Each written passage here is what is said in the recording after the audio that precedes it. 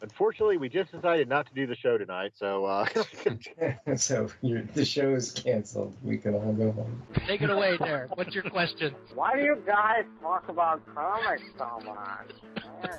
Comic books. Motherfucker, do you Read them. 18 years. Toothbrush is still fresh. Did they have sex? Because, I mean, She-Hulk, you know. Damn it, Tony. We went an entire episode without mentioning Maggot, and then you ruined it. Comic books. Motherfucker, do you Read them. Batman's got his little fishbowl on his head, but Superman doesn't. Cyclops was right. Except when he was wrong. Master Bruce, you are calm. I'm going to silently judge all of you. Shut up, Beast. Shut up. Like I've read it so many times, it pretty much just crumbled in my hands.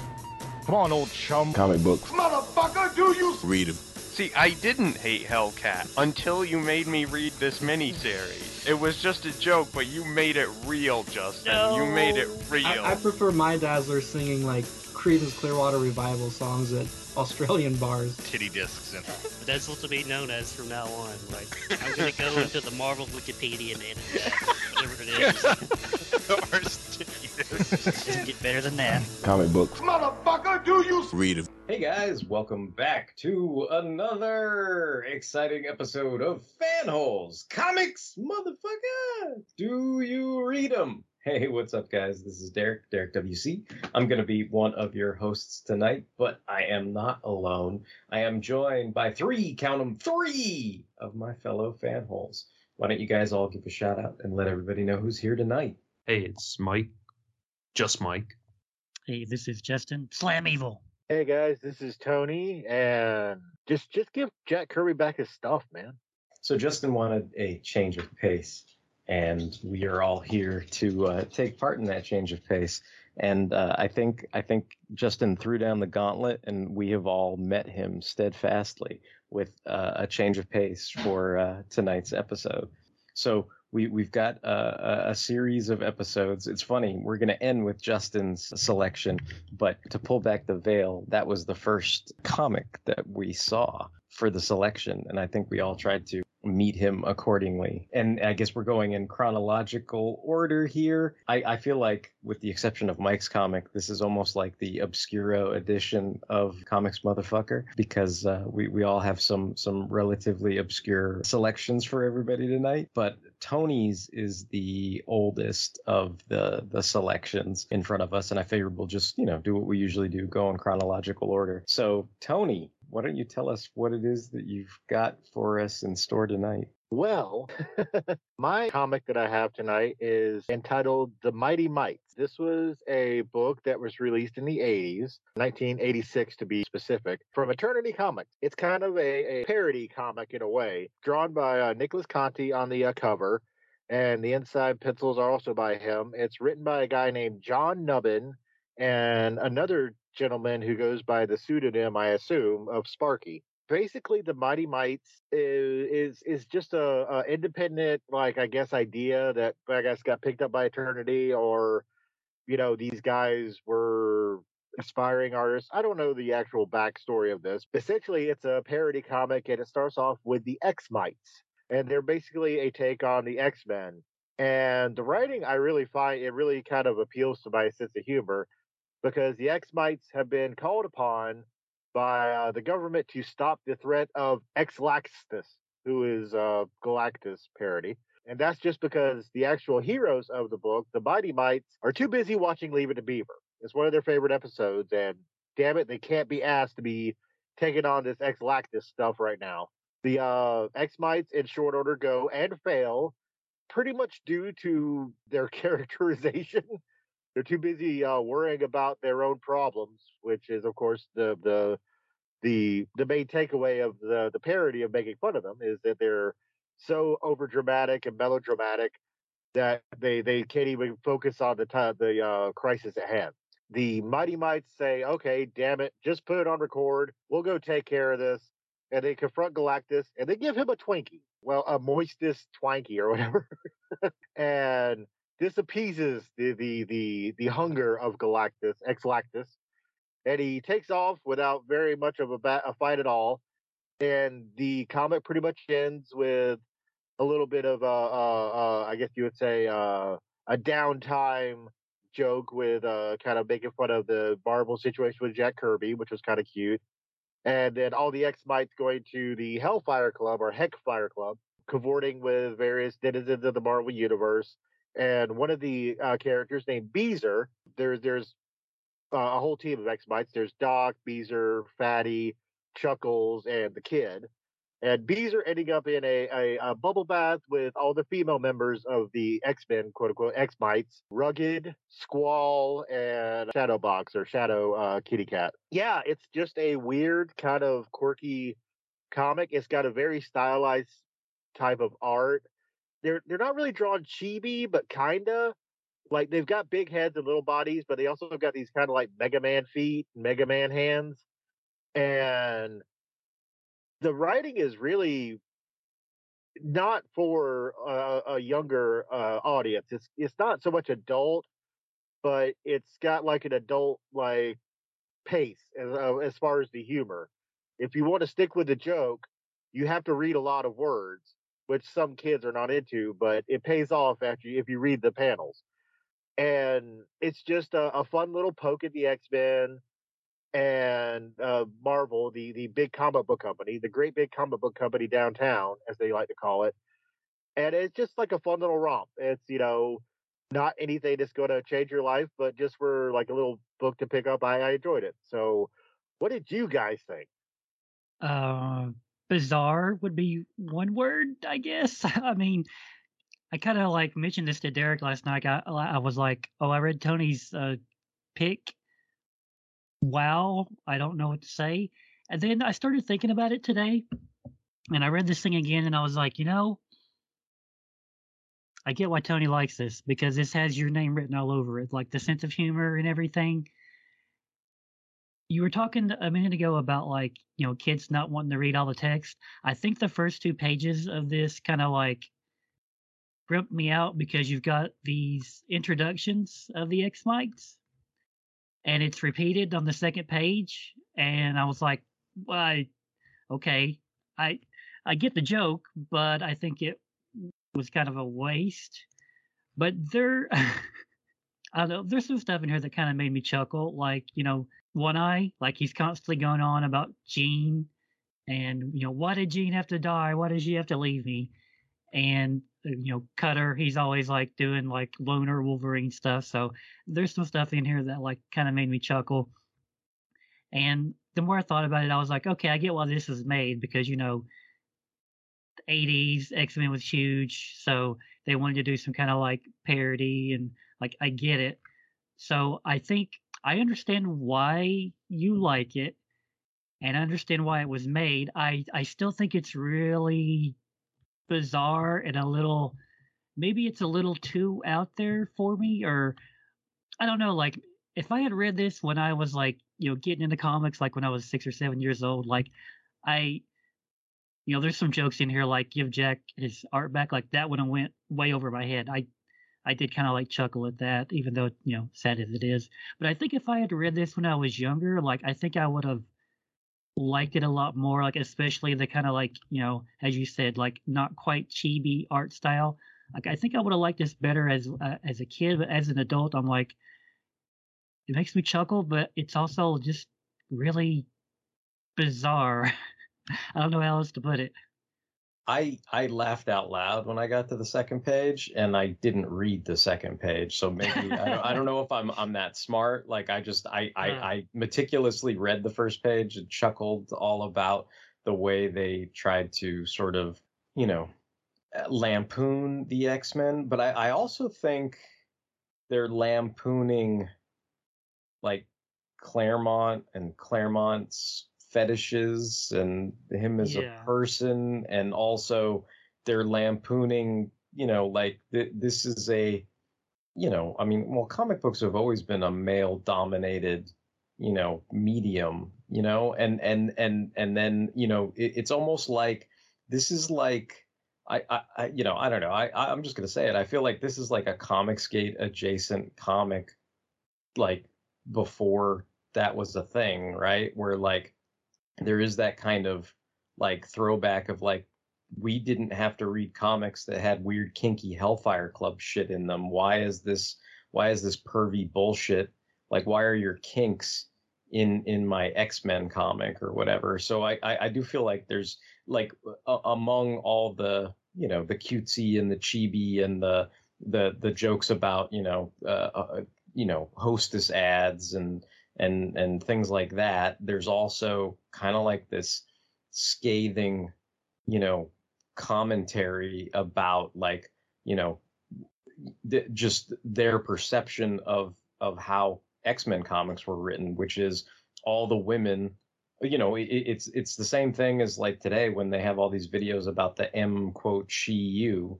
Do you know what I mean? Except for here, it's just all the female members of the team make all the male members of the team look stupid. And it's like, they keep going, I would be cool, but I'm tainted by my needlessly excessive manliness, or whatever the term is, right? Like, but then, they have all these goofball jokes about, but, for I am a woman and that means I am like super cool or whatever, like that kind of nonsense. That's like the commentary.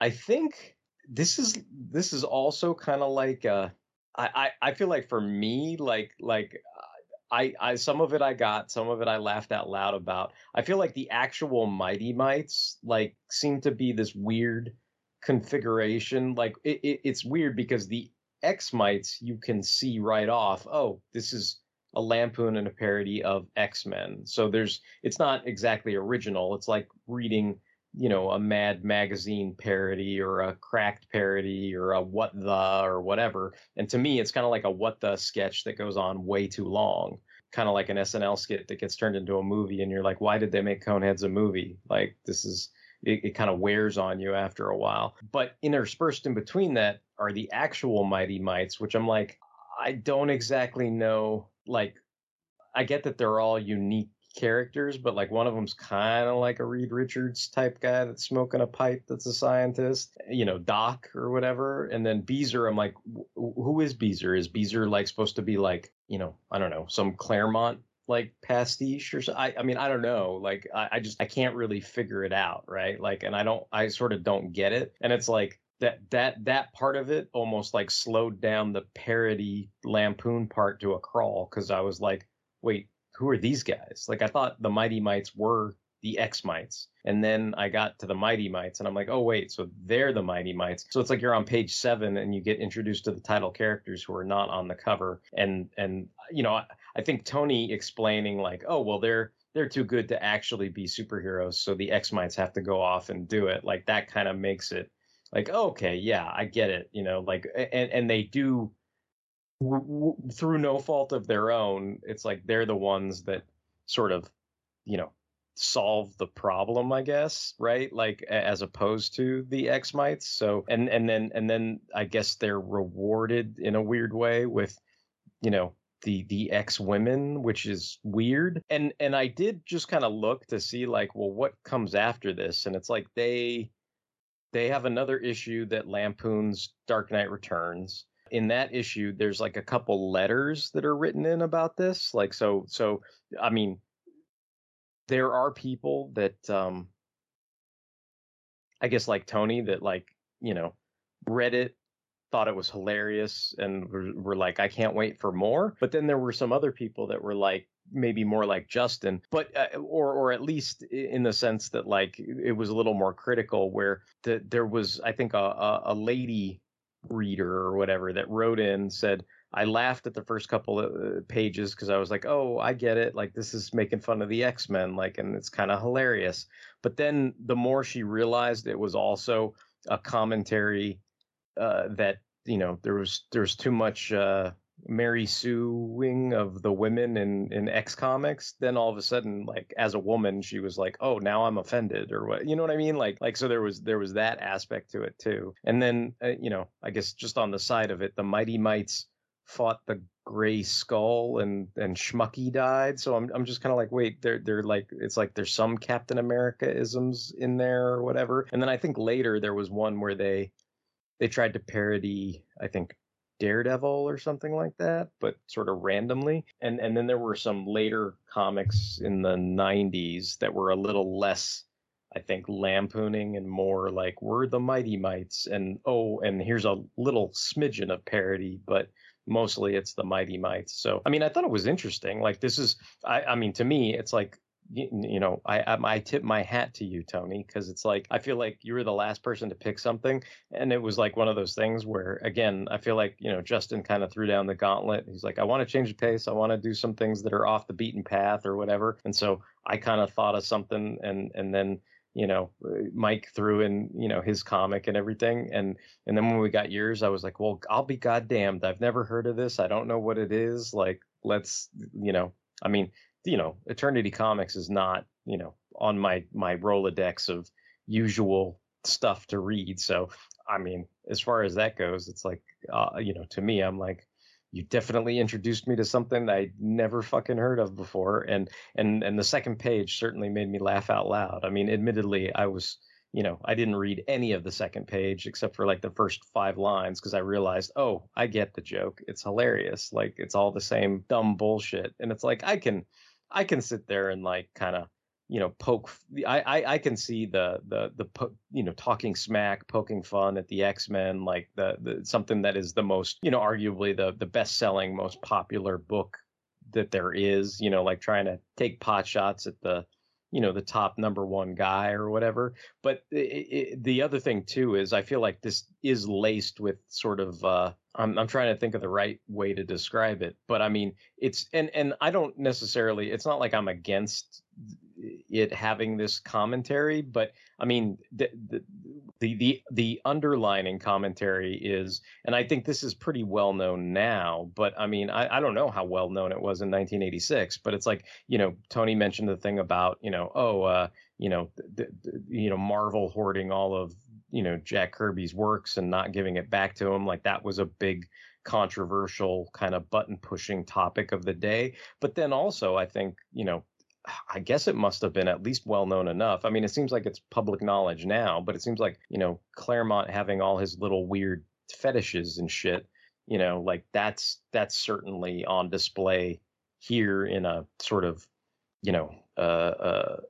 what do they call it, like a comedy roast, you know what I mean, like if Claremont was at a comedy roast, they'd be giving him shit going, when's the last time you had a hooker dress up as Storm and perform sexual acts for you? And it's supposed to be like a zing, but whistleblower, or yeah, I don't know, yeah, I think that's what it's called. It's like when you say something that everybody knows but the public doesn't know, like that kind of thing, I guess. Yeah, I don't know, but yeah. Anyway, that was my kind of quick take on it. Like I think the part of it that's weird is it's drawn cute. It is supposed to be funny and a lampoon, but it does have like I think that's the right word, a scathing underbite of commentary to it that's like really hitting below the belt, I think. And whether it's deserved or undeserved, I'm not making any comments on, but to me, I feel like they're definitely like, when you get to those moments where you're like, oh, they're really calling Marvel out, or they're really calling Claremont out, or what, you know what I mean? Like you're like, ooh, like this is, it's like it, and the Kitty, I mean, she's underage, but yet she's like the one like basically manipulating all the might men in this book, like there's something almost kind of like, wow, like kind of like icky about the whole thing too. So that's why it's kind of funny, because it's it's funny, but it's also there's something kind of or and it's not that I don't completely disagree with any of the, I guess, the statements, but the format in which it's presented is supposed to be funny. Like I don't know that I find it all funny. Like to me it was kind of like I guess I kind of laughed about like the reason why I say oh, maybe it's quote unquote Comicsgate adjacent, like way back in the day or whatever. Like there's that bit where the Mighty Mites are going to go confront whatever the version of Galactus is, and as he pops off to other planets where they point him in the direction of, that say, oh, there's other Twinkies there or whatever, like there's that one bit where it's clearly like Green Arrow, and he's, you know, a beatnik smoking a joint with the peace symbol and all that stuff. And it's like, he's like, what about the blue people, Mr. Lantern? And Beezer's just like, oh God, not that fucking shit again.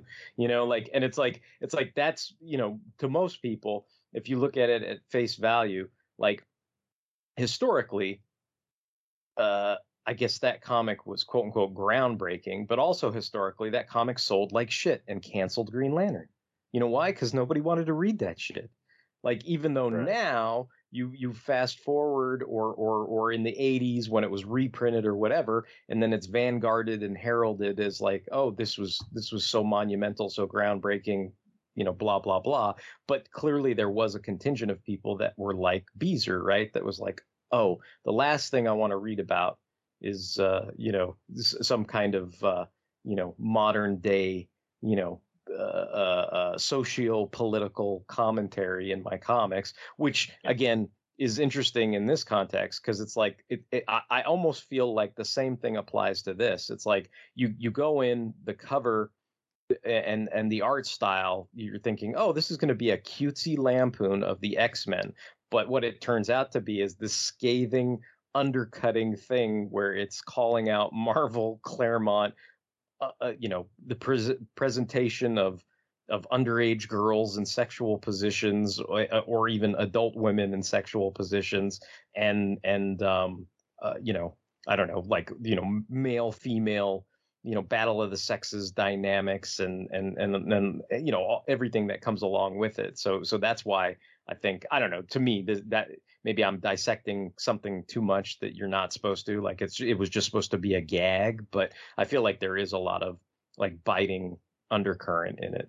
I would say that like the humor was definitely what they were going for, but I definitely like I think there was like when they were, you know, the two writers were writing it, I'm sure there was like that conversation of like, do you think we're going too far? Or like, fuck it, let's go, you know?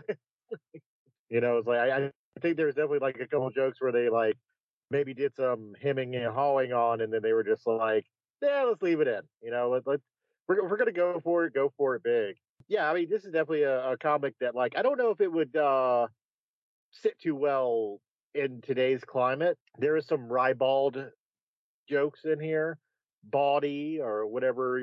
Raunchy is I get the most common term. But the only thing I was going to say for I check in with you, Mike, is like while you were talking, Derek, I was like, and somewhere a young Brian Michael Bendis was reading the word balloons over Talking Heads and was like, "This is how you write a comic." He learned all the wrong lessons. But what'd you think, Mike?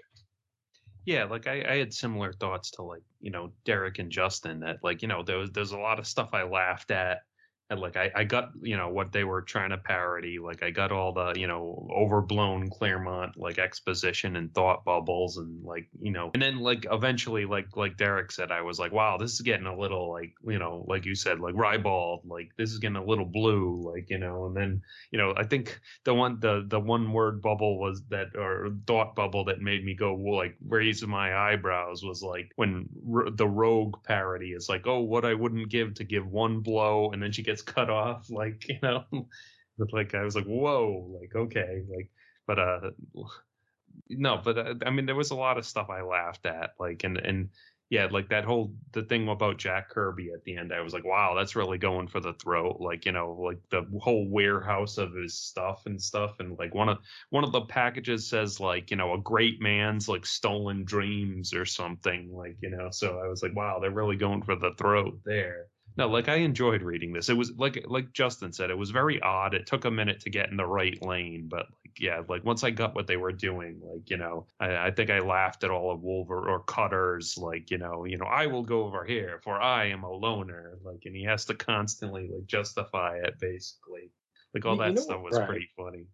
You know what's interesting is those later versions of Mighty Mites that are in the 90s, the early 90s, they're written by Ben Edlin, and he'd go on to do The Tick. So like I was like, oh, that's interesting, because it's like that's something I didn't, you know, kind of, you know, like I said, I was not familiar with this at all before Tony decided to bring it, and I just kind of started looking at like, well, what else, what else did they do with this thing, or whatever. And like that was something I thought was interesting, was the people that were writing this, I guess, didn't go on to keep writing it, unless that's just like a pseudonym, and it was Ben Edlund this whole time. I mean, I don't even know. Like, I don't know enough about any of this stuff. So I'm just, this is just me speaking off the cuff or whatever. I mean, I guess going back to like things that made me chuckle or whatever. Like, I did think that replacing instead of Bamf, like they replaced it with Fart when the Nightcrawler parody was like bamfing around or whatever, and I did think that was kind of funny. So it's basic fucking fart joke, but it worked. Yeah, I have a feeling that like Sparky, quote unquote, the pseudonym for one of the writers, like he's either got to be a guy who worked at Marvel and felt like his balls were getting cut off and had some vitriol against the company, or like maybe he just was an insider in the comic biz and just, well, maybe a Jack Kirby fanboy, and just like there seemed to be something there. He seemed to have like a little bit of a, I don't know if it was personal, but he definitely seemed to be aiming his shots, if you know what I'm saying, But as far as like jokes that I just thought were funny, I'm a simple man, and sometimes the silliest things can make me laugh. And I like the little panel where it's like the version of Colossus, who's called Oaf, he turns into his metal form, and they're like, "Oh God, he's going to melt down." And he's like, "These Russians, they're always melting down." He's like, "I will not melt down." And then they actually call back like two panels later. He's like, "I will not melt down." I don't know why, but I don't know. That got a chuckle out of me. It's just like something, And there is a really good dirty joke. I don't know if you guys caught it, but like when they're flying in on the big black jet, as they call it, Cat, the kitty, alter, ego, like she's sitting there thinking, the thought panel, the caption says, "A cat sits and thinks about her pet dragon Lockjaw and how he got that way." And do you get the joke? Oh no. Oh no. Yeah. I mean, there was a lot of shit like that where I was just kind of like, oh.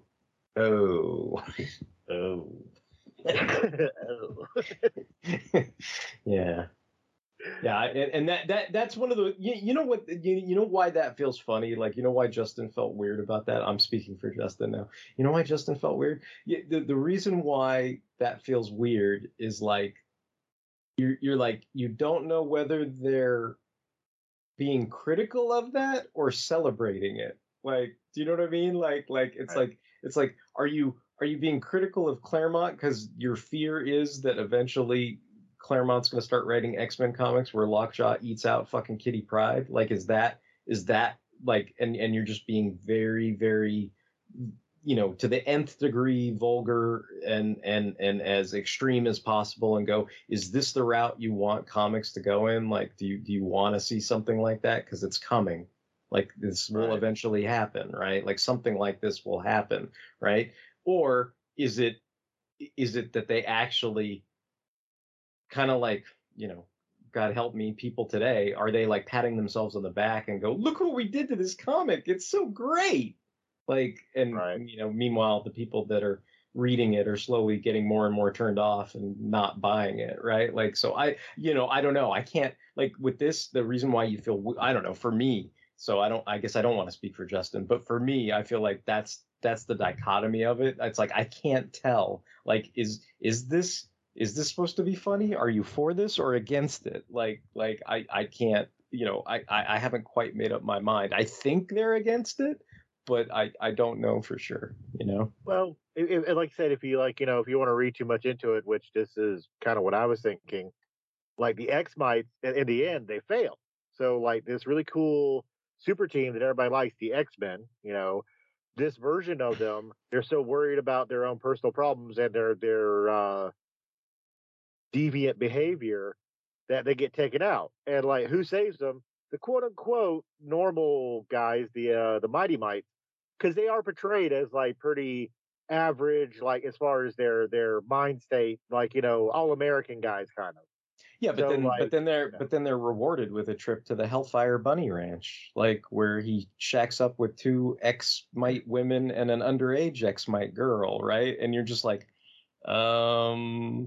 okay, weird, you know. Like, I don't know, dude. well, yeah. But I mean, but then yeah. but then that's why, like, is that supposed to be Claremont? You know what I mean? Is that supposed to be Claremont going out and renting sex workers, as we call them today, and having them dress up like Storm and Kitty and what was it, Rogue or whoever the fuck else was in there? Like, you know what I mean? Like, I don't know. Yeah.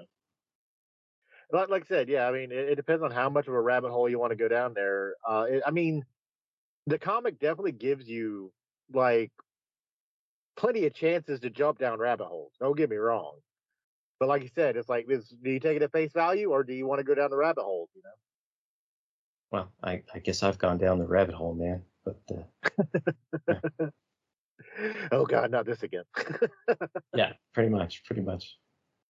I don't know. Anybody have any other last thoughts on Mighty Mites? Or is anybody like this? Since I told you there's more than this issue, like Mike, Justin, do you have any interest in reading the parody of like Dark Knight Returns or Daredevil or anything else that these guys did?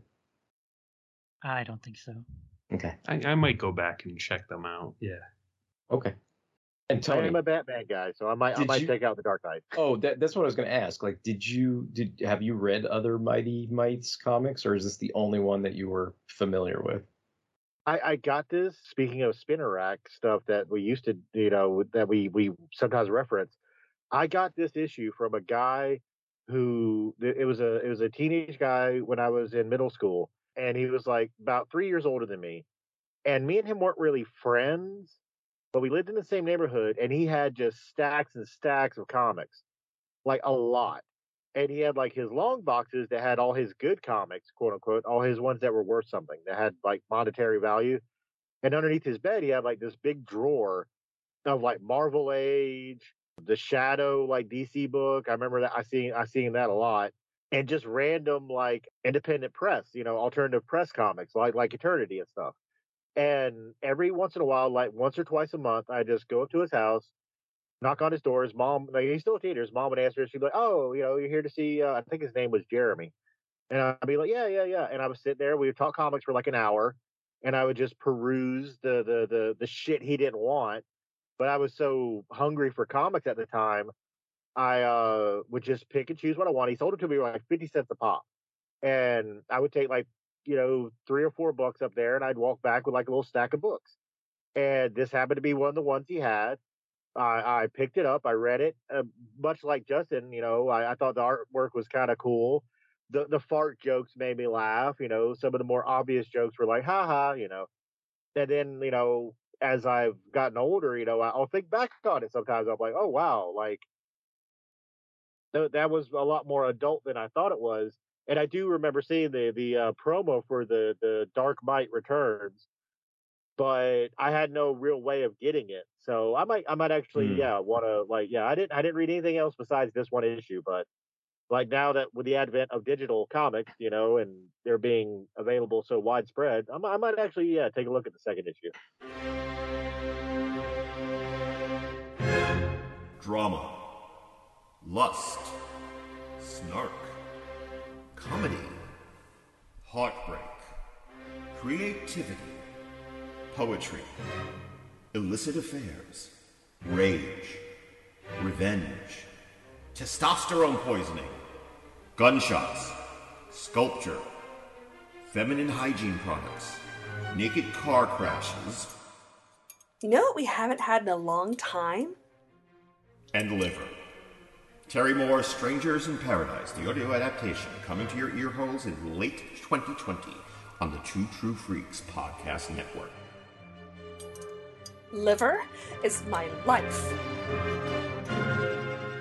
Well, let's go on. So I guess I'm next in chronological order here, and the comic I brought is called North Star Presents James O'Barr, issue number 1. The publisher of this was Arpad Publishing Incorporated.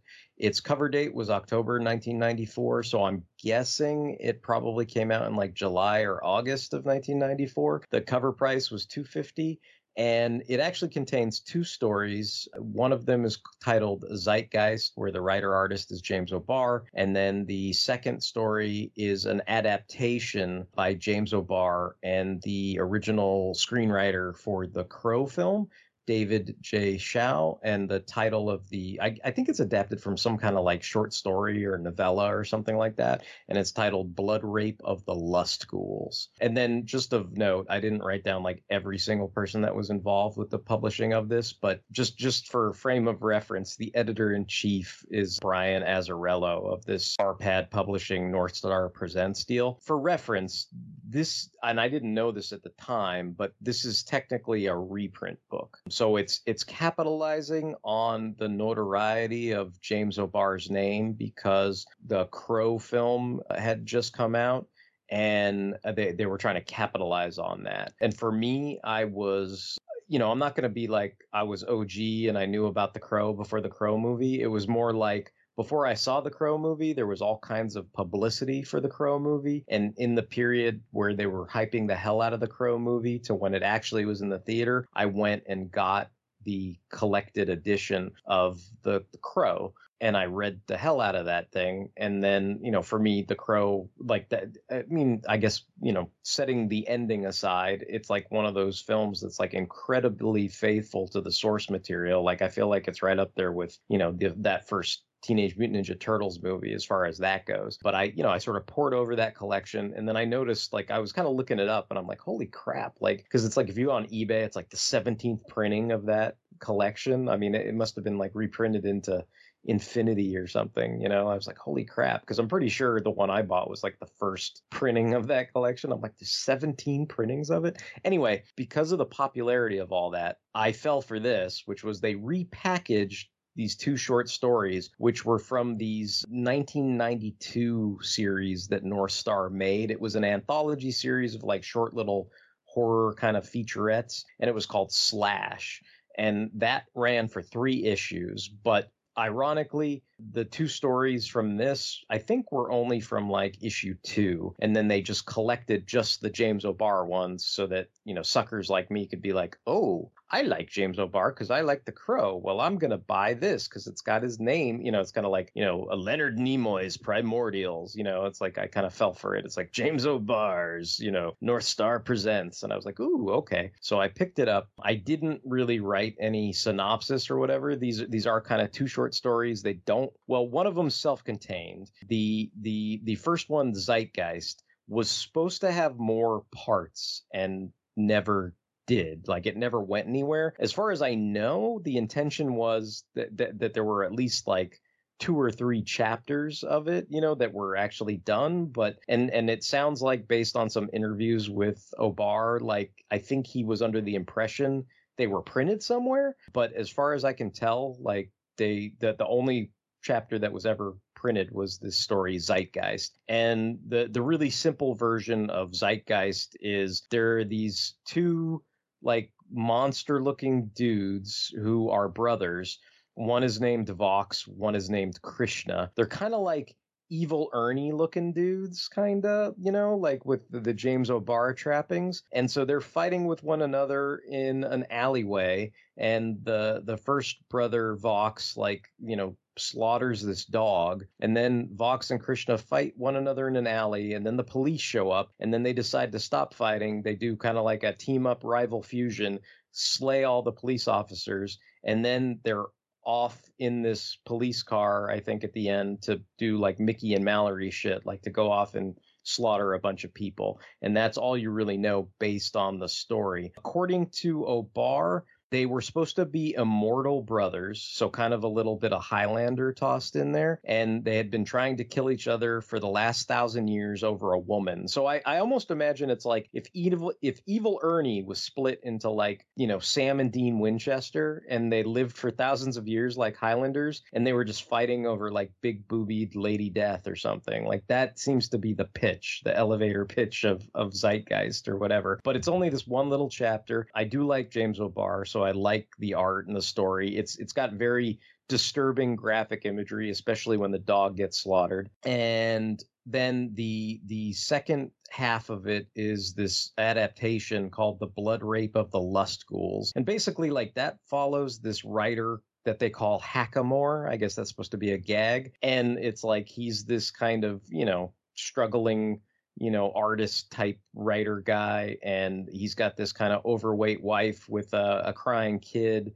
And all he wants to be is sort of left alone so that he can research and write his horror scripts and watch movies and all this other stuff. But, the wife is kind of pestering him to get a quote unquote real job. And it's all the kind of trappings of what any aspiring artist fears, right? That you're trying to still aspire to be an artist, but you've got all these crippling real world responsibilities that will inevitably, force you to take, the aforementioned quote unquote real job. It gets somewhat horrific and fantastical in that the writer somehow realizes he can go through this poster that's hanging above his wall, and then he sees kind of like an alternate dimension where he is there with his wife Chloe, but his wife Chloe is kind of banging and hot looking in the alternate dimension and not kind of fat and overweight and with child and all this other stuff. And then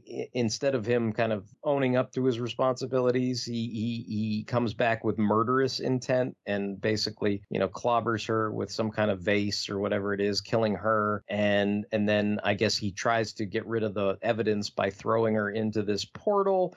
And then I think somehow there's like this switcheroo, and the other version of him that's in the portal like removes the poster and leaves him stuck with the dead body. And then as he's like running away, he runs headfirst into a chainsaw, and that's kind of how that story ends. So I guess it's supposed to be like, the guy meets his just desserts because, he had this murderous intent and he gets what's coming to him or whatever. I just figured since both of them were pretty short, and normally I might have just gone with the Zeitgeist chapter and told you guys not to read anything else. But I kind of figured they were both pretty short and they were both, James O'Barr related. And again, like I said, I was kind of a sucker. I kind of fell for the hype or whatever it was. Like I was just kind of into The Crow and thought, oh, well, maybe I shall like this. And admittedly, like I think I prefer Zeitgeist to Blood Rape of the Lust Ghouls, because Blood Rape of the Lust Ghouls just kind of abruptly ends. But I thought it was interesting to include because the guy that that was involved in the script was the guy that helped screenwrite the Crow movie as well. So you could see that connection to everything. Before I brought this, I had no idea it was reprinted. So this is just me finding out and doing research and everything like that. I would have liked to see more of the brothers in Zeitgeist, but like I said, it doesn't look like, even if there were other chapters drawn and written, like I don't think they ever saw publication. So I guess it's one of those kind of, in comics, there's often like many kind of lost stories or unfinished stories, like, maybe infamous, Kevin Smith stories, that never got finished or whatever you can point to, right? And this is one of those where it just, it started out and it never really went anywhere. But, when Justin sort of threw down the gauntlet and we're all bringing kind of like these sort of stories that nobody's ever heard of before, like I sort of thought of that. I remember I did pick it for one of my, like when I was doing those, like, I don't know, like images on Facebook where I was doing like, day one, pick a movie that, made you feel happy or whatever. But instead I turned it into comics and went, day one, pick a comic that made you feel happy. And I'd post an image of it. And for this, it was like, pick a movie that disturbs you. And I twisted it and, pick a comic that disturbs you. And I had the image of the dog where he says like, give us a kiss. And he basically like, crushes the dog and kills it and all that kind of stuff. And I was like, that's, for me, it was like, it was memorable imagery, like nothing I'll ever sort of forget. So anyway, that's me bringing it. So I don't know if you guys thought this was, freaky deaky, which you probably should think it is. But anyway, I don't know if you knew anything about that either. So, and again, I don't know if you had ever heard of this or read it or anything like that, but have at it, let me know what you think. I've never heard of this. I think you probably know what I'm going to say about the first story. Like the Oh dog yeah, stuff yeah, kind yeah, of took me out of yeah, it. yeah, yeah, yeah. I love the art though, and if those other stories got published and they were like minus animal stuff, like I would have been up for reading those because it is interesting. I was like, okay, once I got beyond the dog stuff, I was like, okay, what's going on here? Like these guys want to kill each other, but then they like team up to kill the cops, and then they get in the car and leave. And I was like, okay, so where is this going? I was definitely interested in, you know, continuing the story. The second story, I like the writing, but I'm not that crazy about the art. Hmm. So I think I prefer the second story, and it feels like something from like the 80s Twilight Zone or Tales from the Dark Side. And I mean that as a compliment, like not an insult. Like if you had filmed a version of this and it was on either of those programs, like it would Yeah, fit in yeah. perfectly. Like I could easily, minus some of the blood and gore and DNA or whatever, but like I could just easily see this fitting in. Maybe more so the Tales from the Dark Side, just because it's a little bit more darker. But yeah, I really prefer the second story. I think that's more of my taste, or my style, or what have you. I like the twist. To me, like dude's fate. It's like at the beginning he's kind of ripping apart in his review. He's talking about this slasher movie he saw, and it's like, oh, and then the kids go in the back seat and they bang, and then they get killed for no reason by a chainsaw, and that's kind of how he dies. It's like out of the blue by a chainsaw, and I was like, I get it, the twist. Right. So I mean, if you go with like modern stuff or even not so modern, I mean, things like Tales from the Crypt, as long as it's on like HBO or Showtime, like Masters of Horror, like you could probably get away with adapting this, with the gore and with the TNA and the whole thing. This was definitely an interesting read, and like you say, it'll stay with you. And when I threw down the gauntlet and I read this, I was like, all right, Derek brought it because I've never heard of this, and it's wow, it lifted prison. What about you, Tony? What had you heard of this? Did you see it coming? No. RKO'd out of nowhere. Basically, I am familiar with J.O. Barr, of course. In like the early '90s, gentlemen such as me and you, men of our age, like for a small window, you couldn't take a shit without hearing about the Crow and how awesome it is, and how like, dude, it's so dark, and like, and for like 5 minutes, everybody wanted to be goth as fuck. I mean, that was the style at the time. Everybody wanted to buy a trench coat, paint their face white, and go kill. I did buy a trench coat, and for Halloween I did paint my face like the Crow. So I mean, there you go. That was the thing. Yeah, it was the style of at the time, as Abe Simpson would say. It really was, because like I remember, sorry to get you off track, but like I was thinking about this the other day. Like when I was a freshman in high school, like one of my cousin's friends, like I got to know him like before, the summer before that freshman year started, and he was this really cool guy. He was into photography, but anyway, for Halloween that year, like I'm at my locker talking to one of my friends, and I look down the hallway and I see Sting walking towards me, and I was like, holy shit! Like like my mind went blank for a minute. And I was like, what is going on? And I was like, oh, it's Halloween. And then Sting came up to me, and I was like, oh, it's Darren. It's my friend, it's my cousin's friend. And I was like, dude, the Crow. I was like, dude, you nailed it. And he, Crow Sting was silent, and he just nodded his head and he walked on. And I was like, oh man, that's so cool. But like later on, he was like, he got kind of mad because he was like, oh man, everyone keeps calling me the Crow, but I'm Sting. Like, I've even got the Scorpion t-shirt. He's like, what's wrong with people? And I was like, dude, it's the face paint. Don't worry about it. I was like, you killed it. Right. Nice. I was like, it's Sting. But yeah, this was very fun. Like anything J.O. Barr touched, was gold for like a hot second. So I totally see like this being a cash grab. And with that, if like to do a parallel, if New Mutants / X-Force is Rob Liefeld's, like, grand opus, like the thing he's known for being, like, either his best work, if you want to call it that, or the thing that put him on the map. I would say that this is probably James O'Barr's Blood Wolf.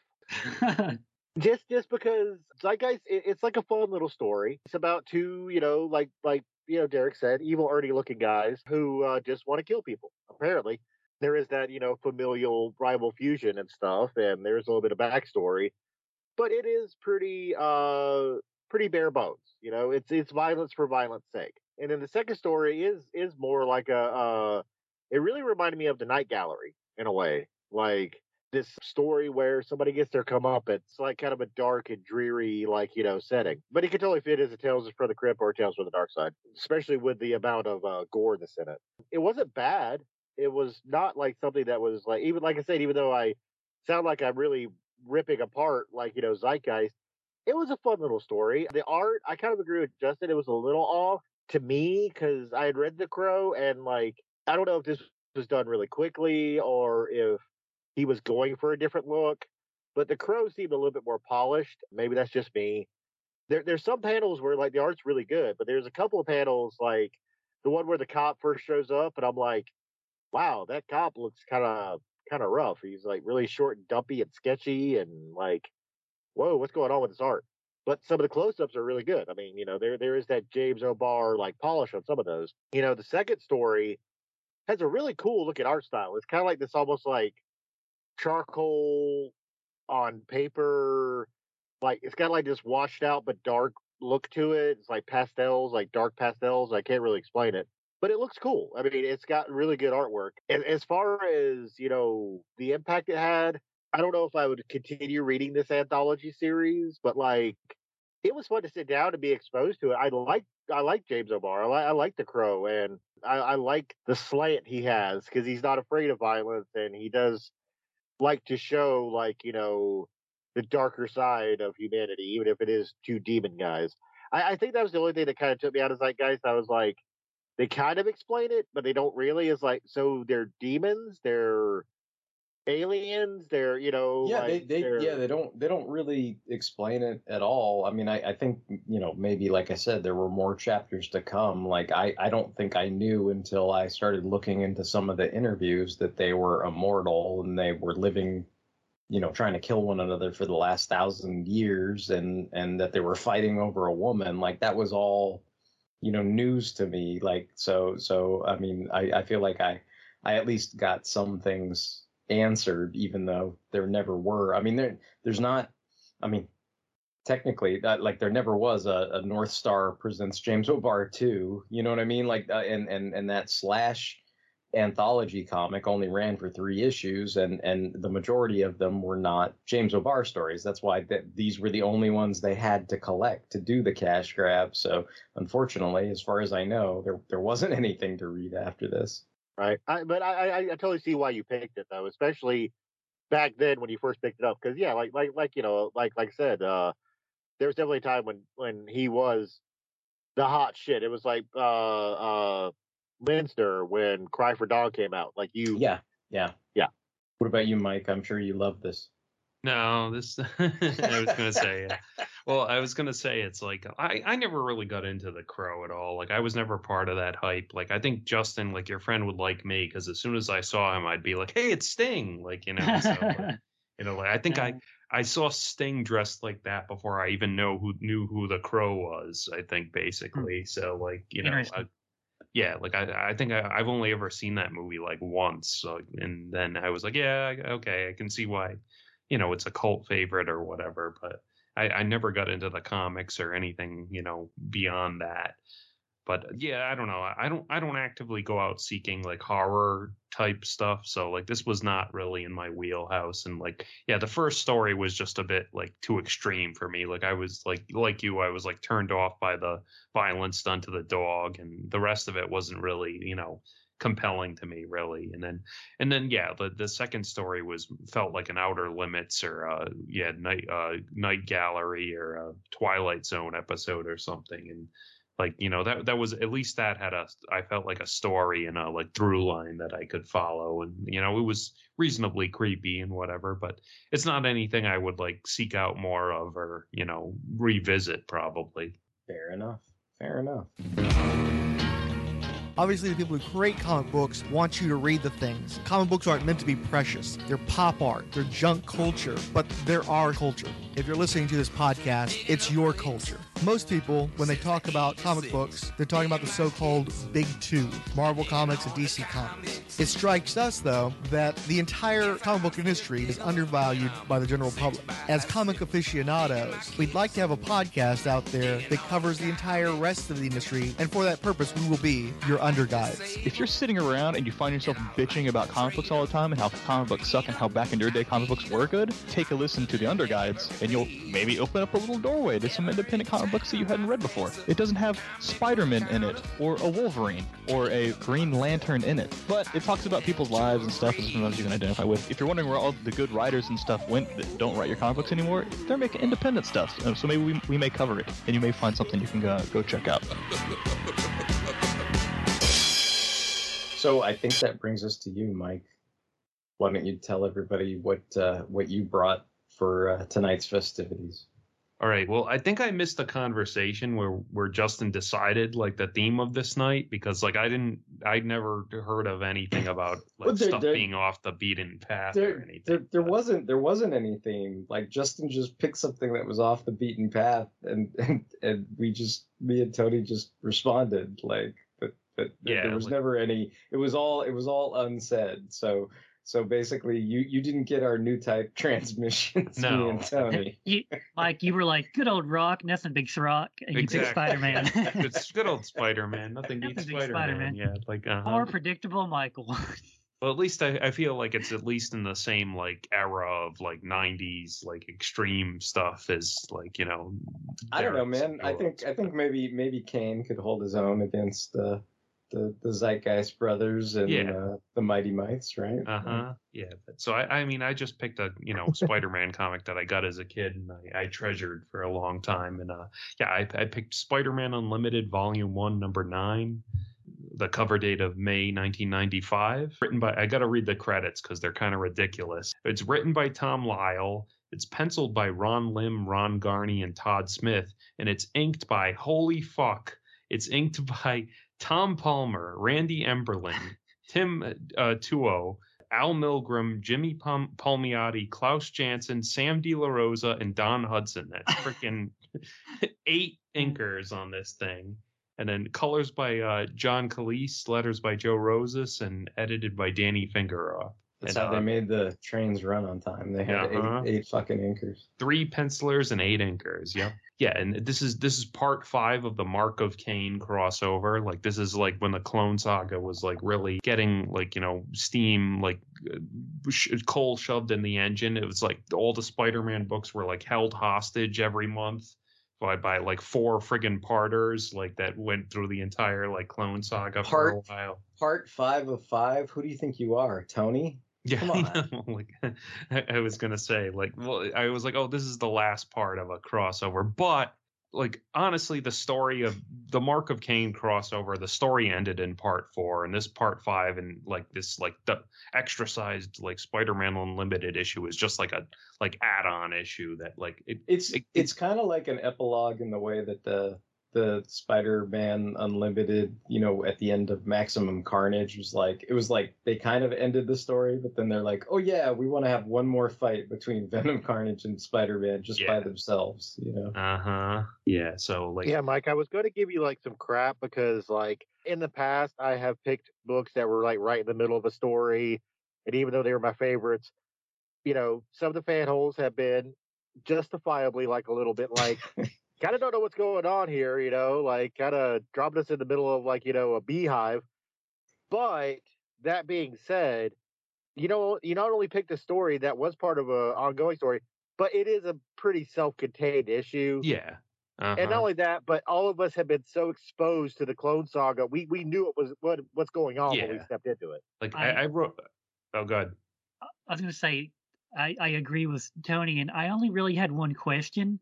And that question is, who is Hobgoblin in this story? Like, that's what I was trying to It's figure out. Mackindale. Okay, that's what I Yeah, thought, it's but I it's wasn't not. sure. Yeah, this is pre like Kingsley reveal. So, but like I wrote a brief little summary for it, so I'll just read that really quick. Like, and the story title is Unholy Alliances.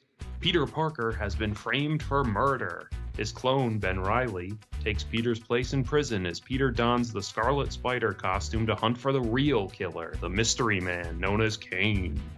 Kane has been targeting Spider-Man's villains for death, already having slain the Grim Hunter and Dr. Octopus.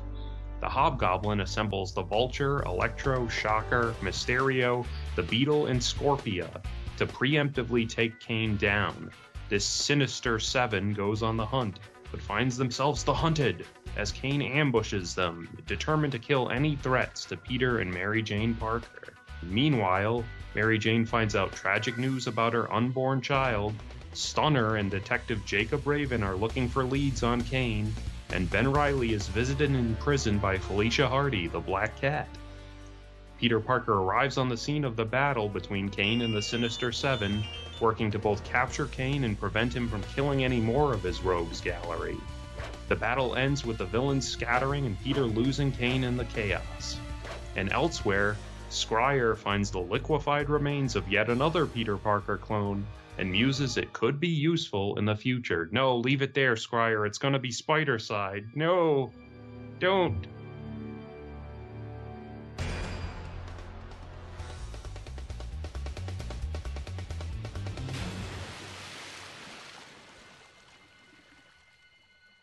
So yeah, like I mean, I was like, you know, when this came out, I was 11 years old. Like I thought this was like the coolest shit ever. Like, you know, and you can probably see, knowing my tastes as you guys do, you can probably see why this issue appeals to me. I mean, it's got, you know, the Hobgoblin in it. It's got Kane. You know, it's got like, you know, a bunch of like Peter's rogues gallery, and you know, Peter's wearing the Scarlet Spider outfit. It's, you know, it's a fun like action issue basically, and it you know, there are like ongoing plots from the Clone Saga going on in the background, but it's mostly a big fight scene issue. And you know, that's what they kind of used Spider-Man Unlimited for, was a big long, like, you know, it was for a while like they gave the book to like Tom Lyle, who wasn't really the best writer. He's more of an artist, isn't he, Derek? Like, you know, like Yeah, he's mainly known for art. I think, you know, like in those the adjectiveless Spider-Man, I think it was like him and the, you know, like he got you know, kind of like Byrne, you know, he got like co-writer credit on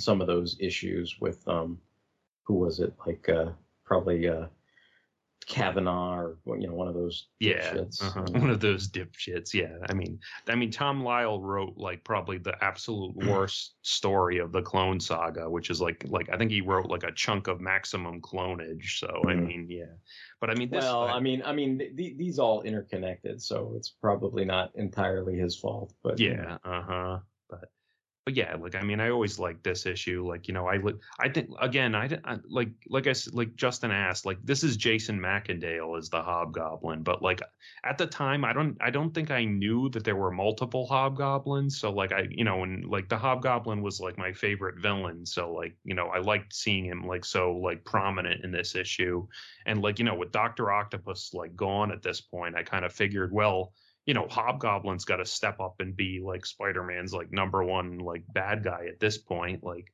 because you know, Venom was kind of like a anti-hero at this point. So I kind of, for a brief time, I thought, you know, maybe the Hobgoblin was gonna be, you know, Spider-Man's number one guy, and you know, the fact that Kane's going after him kind of like cemented that in my head, like so.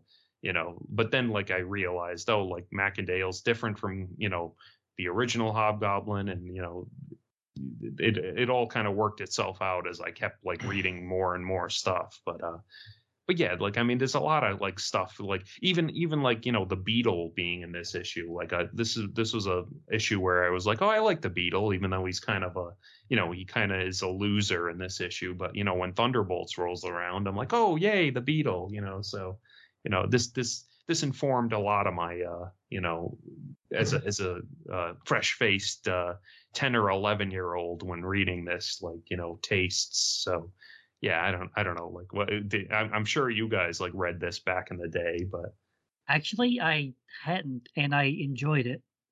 You know, I bought most of the Clone Saga stuff, you know, off the rack or in a store, you know, as it was coming out.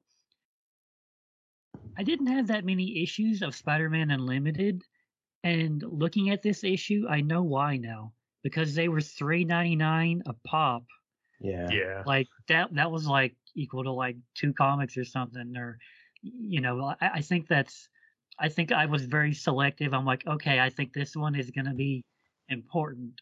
So I probably just picked this one up and you know decided it wasn't that important to the story, or maybe I just burn stole it and left it at the store because I was like, okay, Mike's gonna pick some Clone Saga thing, and I started reading this, and I was like, I've never read this, and especially when I got to you know the penciler's credit, I was like, yeah, I have no memory of ever reading this. Like this is new to me, but I thought it was a lot of fun. You know, the Sinister Seven, that was fun.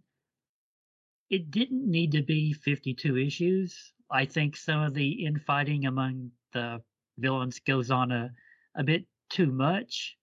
You know, Black Cat going to see, you know, not Peter in jail. Like I don't.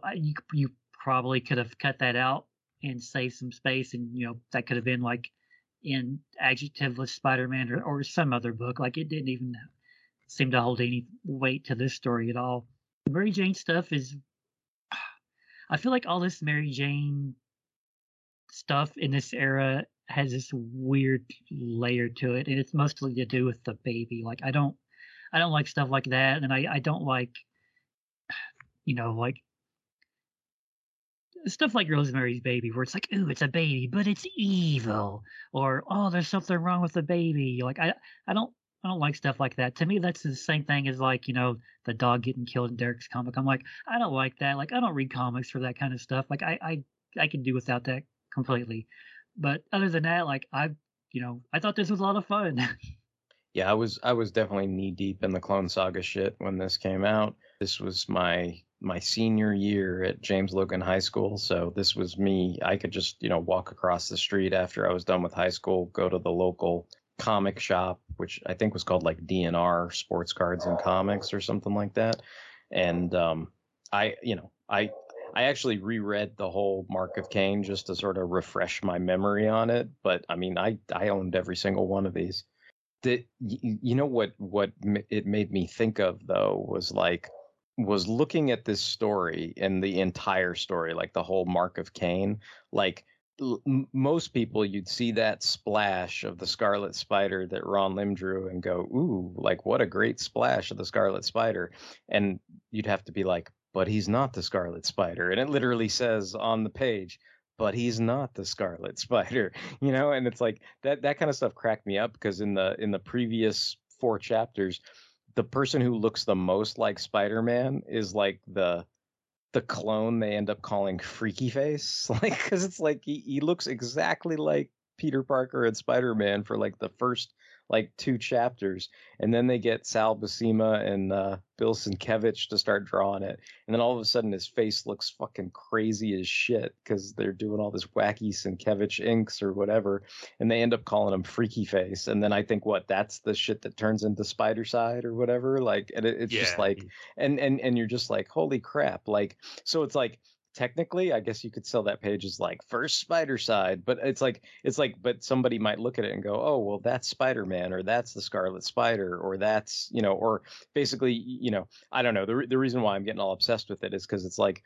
you know, sometimes you'd be like, well, I want to buy this page with Spider-Man on it. And I'm like, well, technically that's not really Spider-Man, right? It's Freaky Face or Spider Side or, you know, whoever, right? And it's like, if Scarlet Spider was your favorite character, there are some really nice pages with Ron Lim and Ron Garney and all that stuff where you're like, ooh, this is really pretty, but then I'm like, oh wait, that's Peter as this, you know what I mean? Like that's funny to be like, because it's like that's the kind of thing where it's like, you're like, oh wait, it's not who I thought it was. Kind of like Justin was asking, is this Masondale? Like maybe that makes a difference to somebody, or at least maybe it makes a difference to me, whether it has the same meaning for me as it would whether it was somebody else. And then I think one of my favorite parts of this, I mean, I'll go to bat for the Black Cat and all that stuff. It's subplots they were trying to weave in and out of all these stories. So it's like I don't think I can be critical of stuff like that, because I think that kind of stuff has long since been shit canned and expunged from comics. Like they don't even do that anymore. And it's like the reason why was because they the following Web of Spider-Man issue, she has like this girl talk with Black Cat, and Black Cat goes out looking for the Scarlet Spider or Peter, you know what I mean? So her and Peter can talk about like the baby, and all this, so it's like it was just that's how shit was like, and I don't think I can be that critical of that. But I think my favorite part in this whole thing is Jonah and Robbie. Like I love, it's like, I don't know, maybe I love it because it just proves my point, but I'm like, dude, Jonah's a fucking hero, dude. Like Jonah's the man. It's like he was paying for Peter's lawyer. He fucking shit cans the story at the Daily Bugle because it's like he's not having it because they know that Peter didn't do any of this shit. Like, I don't know. I just like that whole thing, like that little subplot, like I dig that the most. And if you are a fan of Hobgoblin, like, and you don't care about which version it is, I mean, it must be cool to see.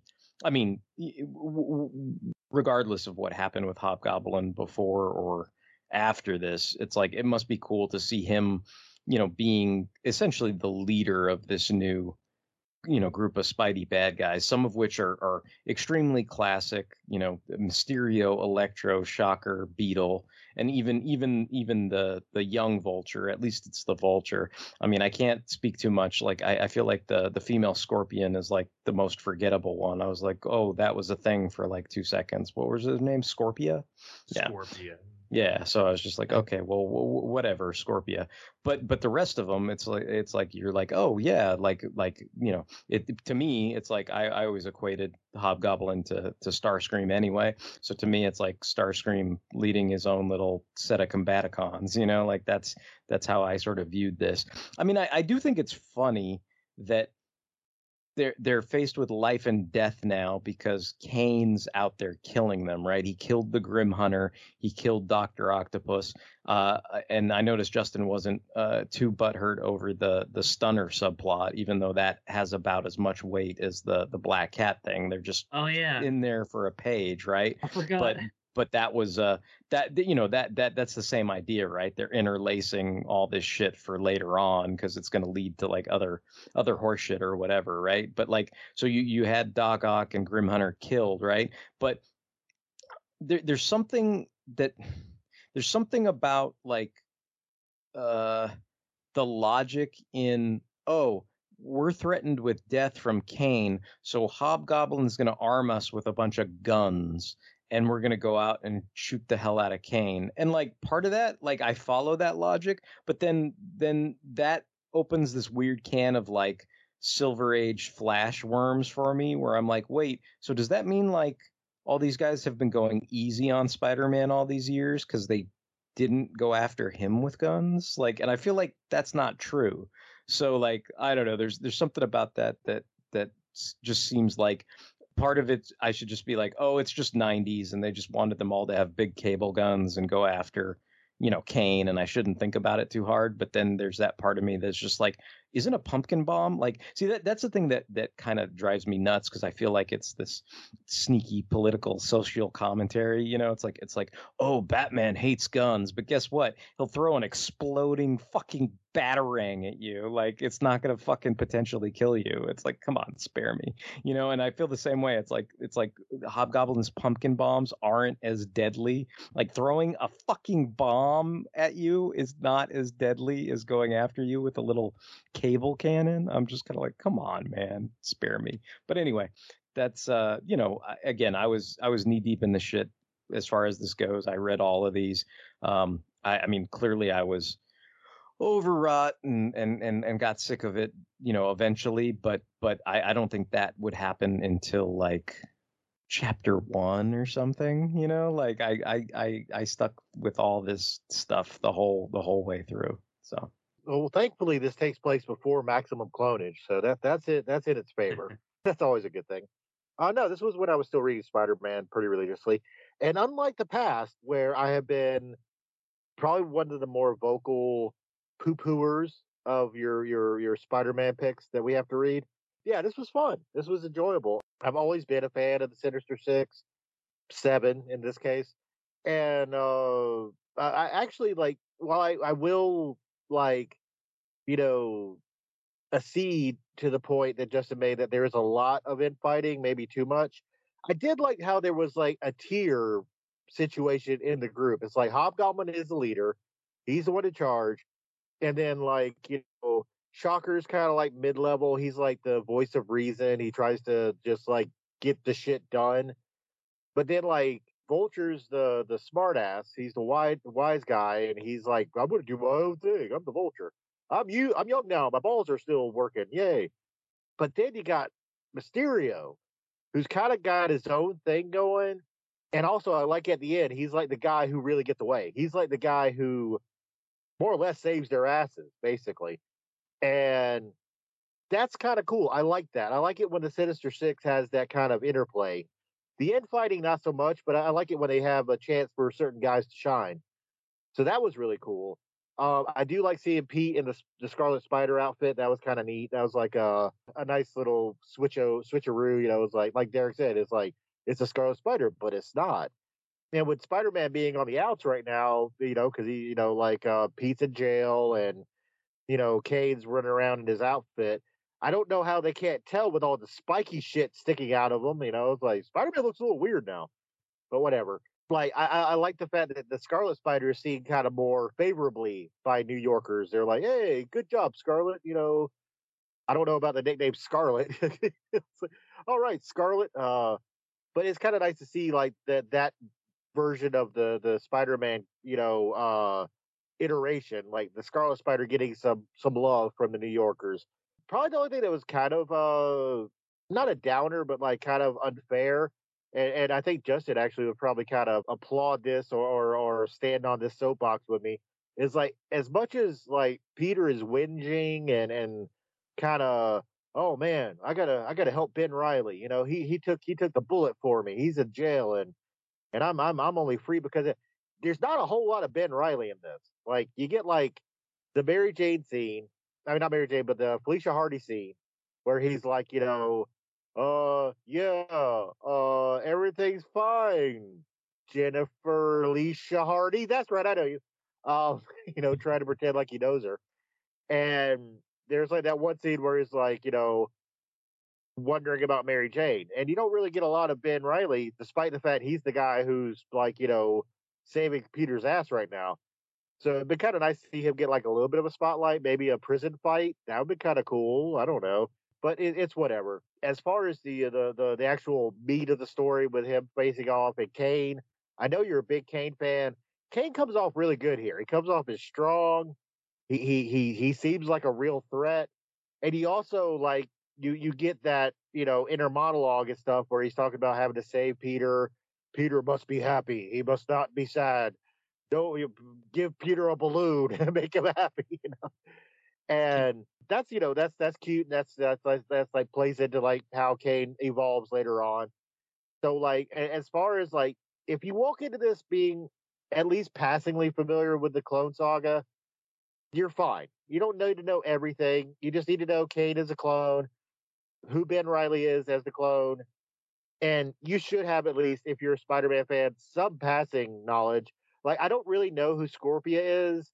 Like when I read this like a long time ago, because she just was this '90s character who was like, I'm the female Scorpion, kinda, and you don't really give a shit about her, but she's cannon fodder anyway. But like as long as you know like the main players, you're good to go. This is a pretty easy book to pick up, and you don't need to have a whole lot of backstory. I mean, like the baby stuff that Justin was not a fan of, you could really just skim over that. It's not really an important part of the story as far as this issue. rereading this, I was thinking like, I was like, oh man, like they kind of like in retrospect, it's like they kind of totally missed an opportunity to like goose up Kane's like body count by having him like wipe out Scorpia or something in this issue. Like, because I mean she's shown up again after this, but I mean like what a redundant character that they could have just had Kane like kill off basically, but.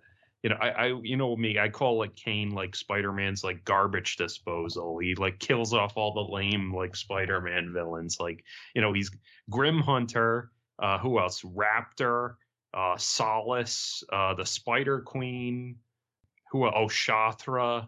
Like he kills off all the lame like Spider-Man villains. So like, they should have just had him wipe out like Scorpia in this issue too.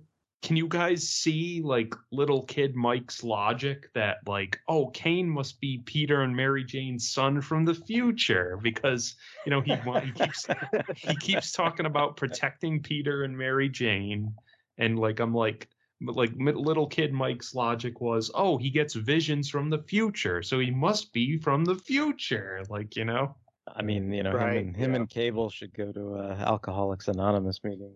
Yeah, and then like this issue also has his like rarely seen like pseudo Wolverine shredder claws like that he has in his like gauntlets. Like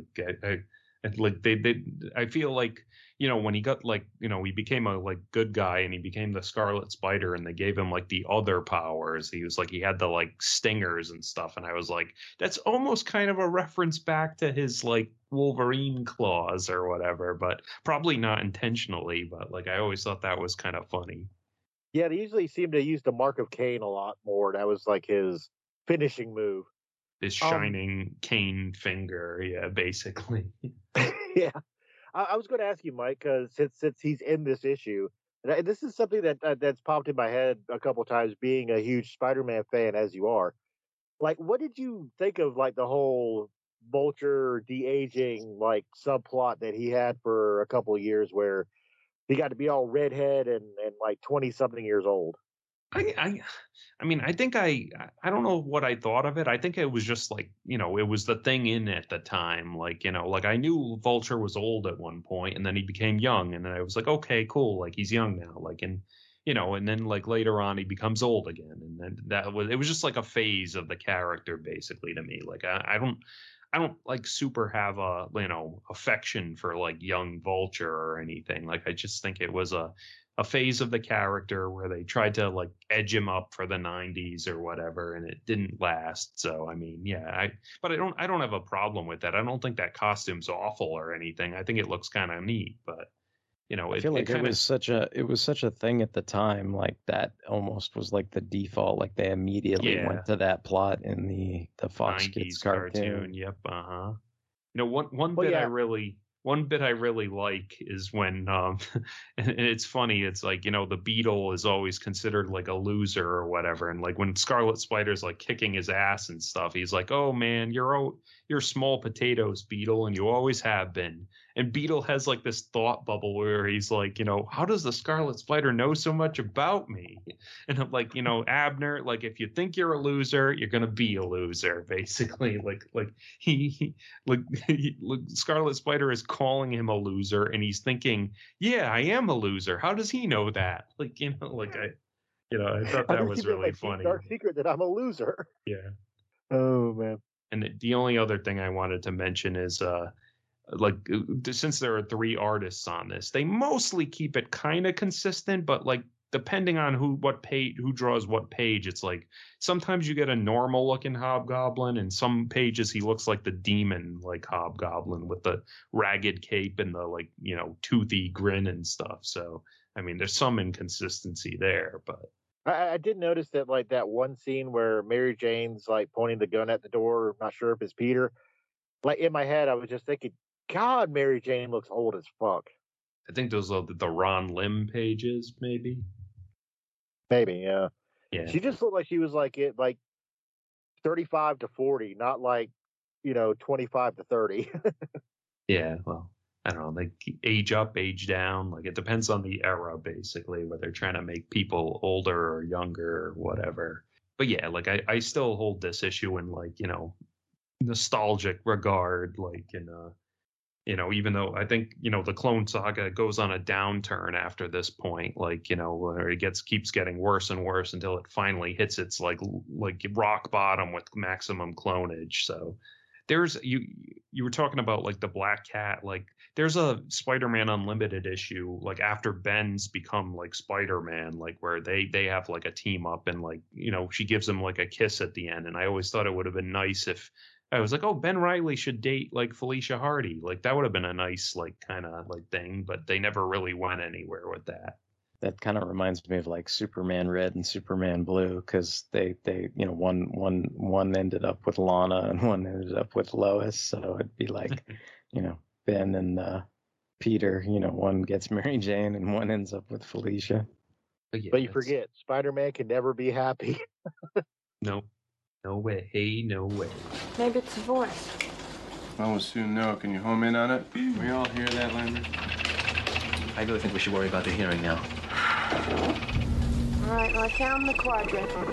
God. All I want to know is what is it? Podcast. Doesn't sound like any radio signal, huh? Dark Horse presents Aliens. I don't understand this. Content. All we know is that a xenomorph may be involved. Excuse me, sir. A what? What exactly are we dealing with here? Comic book adaptations of 20th century Fox intellectual property. How many different ways do you want me to tell the same story? I got into trouble. My ship, there was an accident. We found an alien creature. It was very dangerous. Spoilers. A creature that gestates inside a living human host. These are your words. And has concentrated acid for blood. That's right. We sat down there on company orders to get this thing, which destroyed my crew and your expensive ship. When they first heard about this thing, it was crew expendable. The next time they sent in Marines, they were expendable too. We don't have a lot of time, okay? Oh, God, what are we listening to? Idiot! Hey, what, has anybody else got a better idea? How long would it take you to do that? 20 minutes to an hour. About 2 hours. More like 2 or 3 with that. We have been here for 3.5 hours. I read your deposition, and it's great. If you just stick to that, I think we'll be fine. I really hate to point this out, but it might be better off without oxygen. Well, whatever the hell it is, we gotta catch it. Look, man, I only need to know one thing. Where they are. Did IQs just drop sharply? We homed in on its beacon. It's here! This has been the Roald Stein podcast. We have it on disc, so you better look at it. Okay, put that on the screen for me. Now move it, people! Why don't you just check out the Dark Horse Presents Aliens podcast? Because I don't have to. Do you mind? They think we're crud. That could have been better. Are you finished? Does that bring us to Justin's pick for tonight? I guess so. I brought WCW Slam Force. This was written by Ruben Diaz and Bill Roseman, illustrated by Michael Ryan. A covert strike force team drafted from the wrestling rings of WCW battles supernatural forces, comprised of Kevin Nash, Bret the Hitman Hart, Goldberg, Sting, and Chris Benoit. The team arrives in Antarctica to prevent the missing link from falling into the wrong hands. They battle ghouls but are quickly outnumbered. In the end, Goldberg uses his electro gauntlets to smash the ground, sending the ghouls to an icy grave. So this is a mini comic, and it was included in a line of action figures called, wait for it, Slam Force. 4 figures were released: Goldberg, Bret Hart, Sting, and Kevin Nash. By the time these figures were released, Chris Benoit jumped ship to WWF, and his figure was not released. And apparently this project, this little mini comic being included, this came about because of a failed WCW versus Marvel crossover comic that was pitched. For whatever reason, it fell through, and the only thing that resulted was the mini comic, but there was some art produced, including a Hollywood Hulk Hogan versus Incredible Hulk piece. Hold on, I have a link for you guys. Maybe this will be of interest to Derek, because I know he likes to collect, look at art that's maybe unpublished and stuff. But there's also a Spider-Man with Sting pinup, I think, in there somewhere. And anyway, when I came upon this, like, it immediately sparked a memory. And I was like, oh, I remember this. And the thing that like confused me is like this is a mini comic that was packed in with the action figures, and the memory I had was like my memory was that it was like a full size comic, and I eventually figured out like what I was remembering is like the back card of the action figures. It has like the cover art, you know, on that card. So I guess I was just remembering like the blown up art on the back card of the action figures. I think it's kind of funny. Like if you look at the Sting action figure, he's got like a Death Scythe Hell thing going on. It's like he's got like the giant thing. You know, his wings fold over him to like form some kind of like protective coat or something, and it's just I don't know. I was like, oh, it's Death Scythe Hell Sting. Like it's so weird. I don't know. Like I remember seeing these in like KB, but I I never owned these. Like I during the Monday Night Wars, I would flip back and forth, and I watched more WCW than WWF. But I wasn't that into wrestling that I wanted to like go out and buy like wrestling action figures or even like wrestling video games. Like I would play. I remember playing like wrestling video games, but like I guess I was never like that deep into it. Like I remember seeing these and I was just like, oh, this is really weird. Like Sting is a Gundam and Bret Hart has like this Hawkeye thing going on, and Kevin Nash. I guess they took one look at Kevin Nash and they were like, big blonde guy, give him like Thor's hammer. And that's what they went for. And then I guess Chris Benoit, one of his nicknames was the Rabid Wolverine, and they were like, okay, give him like some metal claws, a la Marvel's Wolverine. But yeah, as soon as I saw this, I like, it registered a memory, and it was like, it's one of those things that like, as soon as you see it, you have like you have like the new type flash, and you're like, I remember this. Like 23 years later, like I remember it. Like that knowledge was like laying dormant inside my mind until recently, and I just kind of like, I quietly like put this comic's existence in my back pocket, and I was like, ooh, I'm going to save this and spring it on those unsuspecting fools at some point. And now it has been sprung. So what did you guys think of this great comic? The prophesied time has arrived. Like holy shit! Like as soon as I clicked on your link when you posted it, and I like read it, and I was like, oh man, like I gotta pick something awful too, basically. But like I didn't pick something awful per se, but I was like, I had to pick something like from the '90s, basically, and like, I mean, this is probably like what year did this come out? In the year 2000. Yeah, I was gonna say it must have been right on the brink, right? Yeah, so like. Because I was like, oh wait, Kevin Nash, like Chris Benoit, like all these guys, like this can't be like not exactly the '90s, but yeah, like I think I was most surprised like reading it, and then it just ends, and I was like, oh, was this only like a zero issue or a promo thing? And yeah, I guess it was, and then I looked it up, and I was like, they never did any more of them. So what's especially funny is like the last page, it says, follow the adventures of Slam Force each month in their own series from Marvel Comics. Except no, that never happened. I'm like, oh, that's too bad, because this is so wacky. Like it probably would have been fun, and like I don't know, I really like the art in this. Like for just a mini pack-in comic, I'm like, yeah, the story like ends abruptly and it's a little disjointed, but I'm like, I really like this art. Like I don't know. Yeah, like I was gonna say I was gonna compliment the art. Like I've always liked Bret Hart, and like I thought it was cool that he got all like the Hawkeye stuff and like the leadership role. Like so that was really cool. Like and yeah, like I thought the art was really good, and like I was surprised at how much I enjoyed this after seeing the cover. Basically, so I'm sitting here still wondering because Goldberg's like yelling at me to subscribe now and get a subscription, and I'm kind of like, some kids must have done that, right? Yeah. Like I imagine they just sent them some other horse shit. Like they went, oh, we don't got no WCW Slam Force, kids. Here's a subscription to fucking Terror Incorporated or whatever, like I was like, what did they do? Like, but I'm sure they just gave him something else. But I was just like, that I don't know, that seems so so sad to me. You know what else I was thinking, Mike, was like, did what's his face Gauntlet from Avengers Academy or whatever get Goldberg's little arm thingies or whatever? so. Like Yeah, I that's was what gonna that say. reminded me of. And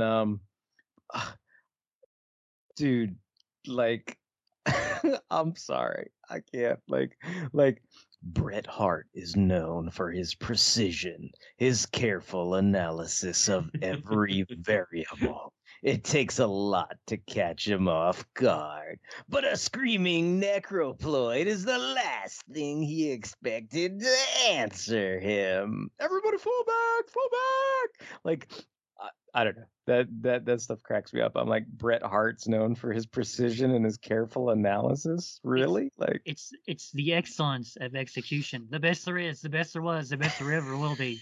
So like, in my mind, I was like, okay, that fits. Excellence of execution. So I get it. Sting I like the looks fact that he actually Sting said, looks "Watch me actually execute this." yes. Sting looks appropriately badass. Yeah. I mean that looks really cool. I think it's funny. Like I think you mentioned most of this, but the other thing that I had to learn was Chris Benoit. Like since he left, right? He's not in the figure line. So Right. like if you go look up the figures, they have figures for all of these guys except for Chris Benoit, which I think is funny because I'm like, oh, they don't have the Wolverine figure in this line, basically, right? Like, and I was like, oh, okay, interesting. I think He I also- sorry, Oh, go one ahead. of those links. I think there's a picture of like his unreleased figure somewhere in there. If you notice, he doesn't get like a whole lot of screen Yeah. time in this either. I also think he's an odd choice. I mean, not because he, defected probably while this was in production and they couldn't do much, but like I was like, I don't know. It seems like they could have used like Booker T instead or something. I mean, I don't know. The whole Chris Benoit thing is like a huge minefield that I don't really want to get into. But I'm like, for this comic, he's an odd choice. Like you said, like he doesn't have a lot of dialogue. It seems like he doesn't do as much as everyone else. So I'm like, you could have put Booker T in there, and he could have been like, do you dig it, sucker? And he does a spin-a-rooney on a ghoul or something. Like that would have been awesome.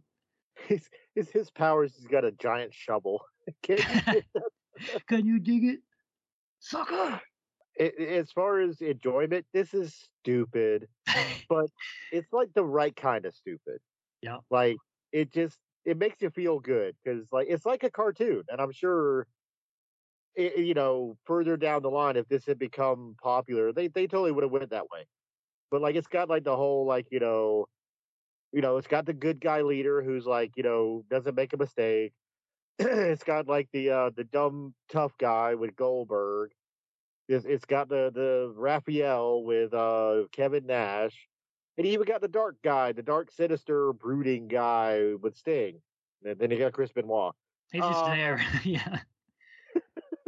I think it's weird that like not only did like the WCW Marvel crossover comic not go through, but like the Slam Force ongoing didn't go through. And I'm like, okay, WCW in the year 2000, like they were circling the drain. They were losing millions of dollars every month. I'm like, you think they would have like okayed this licensing deal and like tried to like make a few bucks or something? But I don't know. Right. Like it seems I tried to like those links I sent you. They go into it a little bit, but not into like a whole lot of detail. So I'm like, I don't really know like what the issue was or why it fell apart. But like, you'd think that like they would have like tried to make a buck and keep things going as long as they could since they were losing so much money. But I don't know. I guess you could use this as an example of more of WCW like didn't know what the left hand was doing or that sort of thing. Yeah, but by this time WWF was definitely kicking WCW's ass.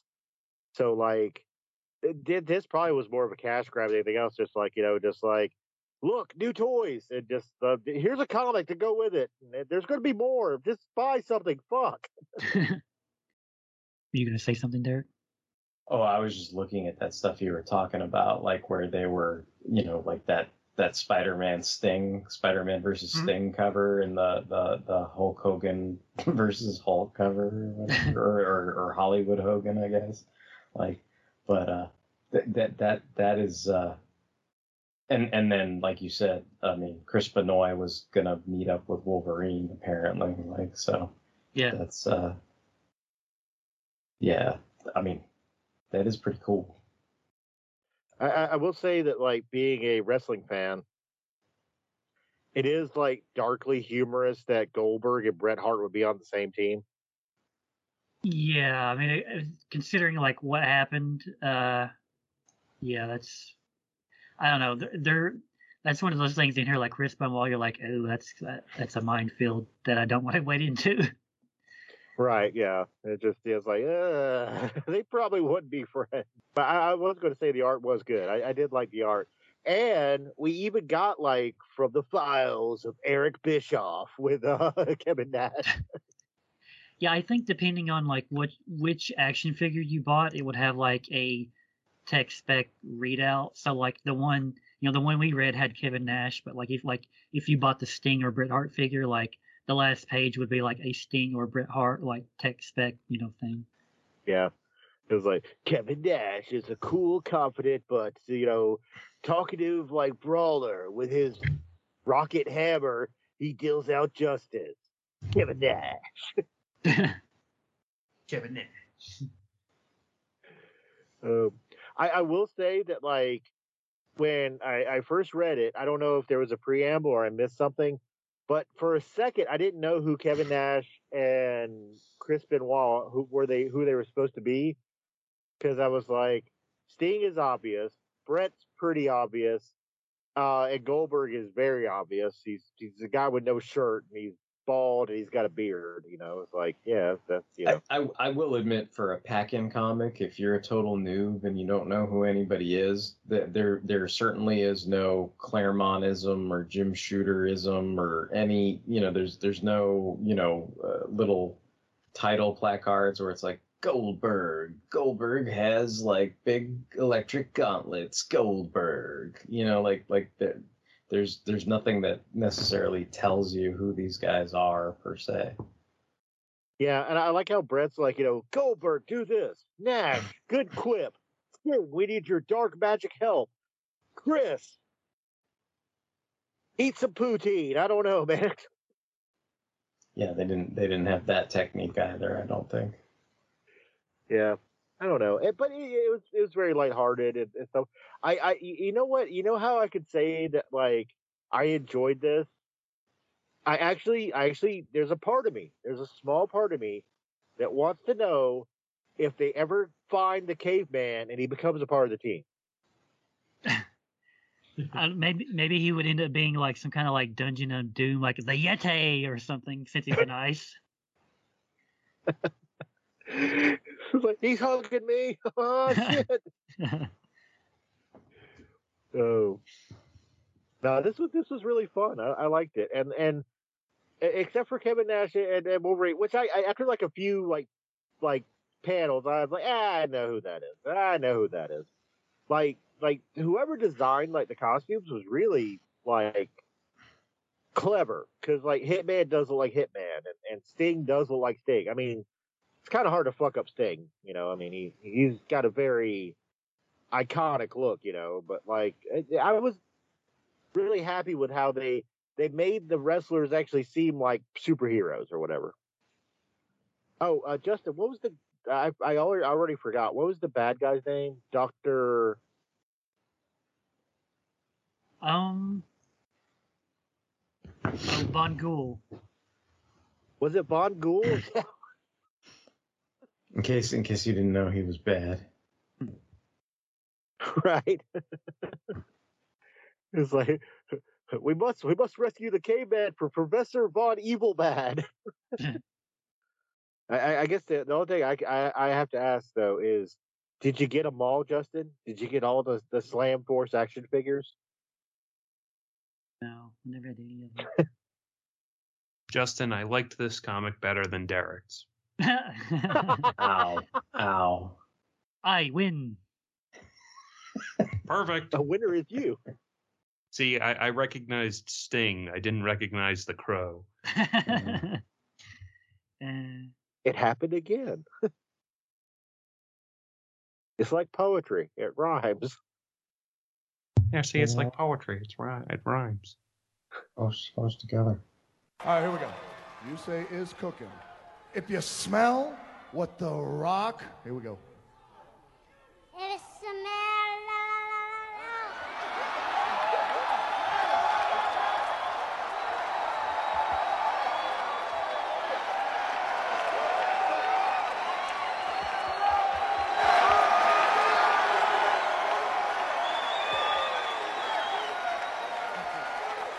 That's good. That is good. Damn. Okay. What's that? Okay. You say everything. Okay. You say it. It's your show. Here you go. It's cooking. All right. Well, I think we've done our piece. I think we've had a nice palate cleanser. We've talked about some wild and crazy comics. And if you have any comments, questions, and or concerns, you can reach us at fanholespodcast@gmail.com. We're on all kinds of social media. We're on Tumblr, Twitter, Instagram, Facebook. We appreciate all the likes, hearts, shares, retweets that we receive. And we're on all kinds of streaming and podcatchers and that kind of business. So you can find us there as it keeps evolving and changing. So until the next time, this is going to be Derek WC, signing off. It's Mike, marking you with the mark of King. This is Justin, signing off. And this is Tony saying, look out!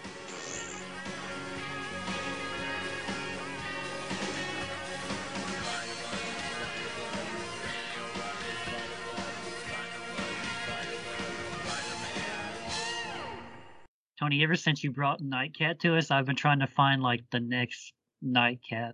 And I mean, I enjoyed Slam Force, but it's definitely no Nightcat. So my quest continues. I do set the bar oddly high. Yeah, when you found that, you found gold. I've always said I'm a wealth of useless and what the fuck information. So Justin's like you found gold, while I only found Goldberg.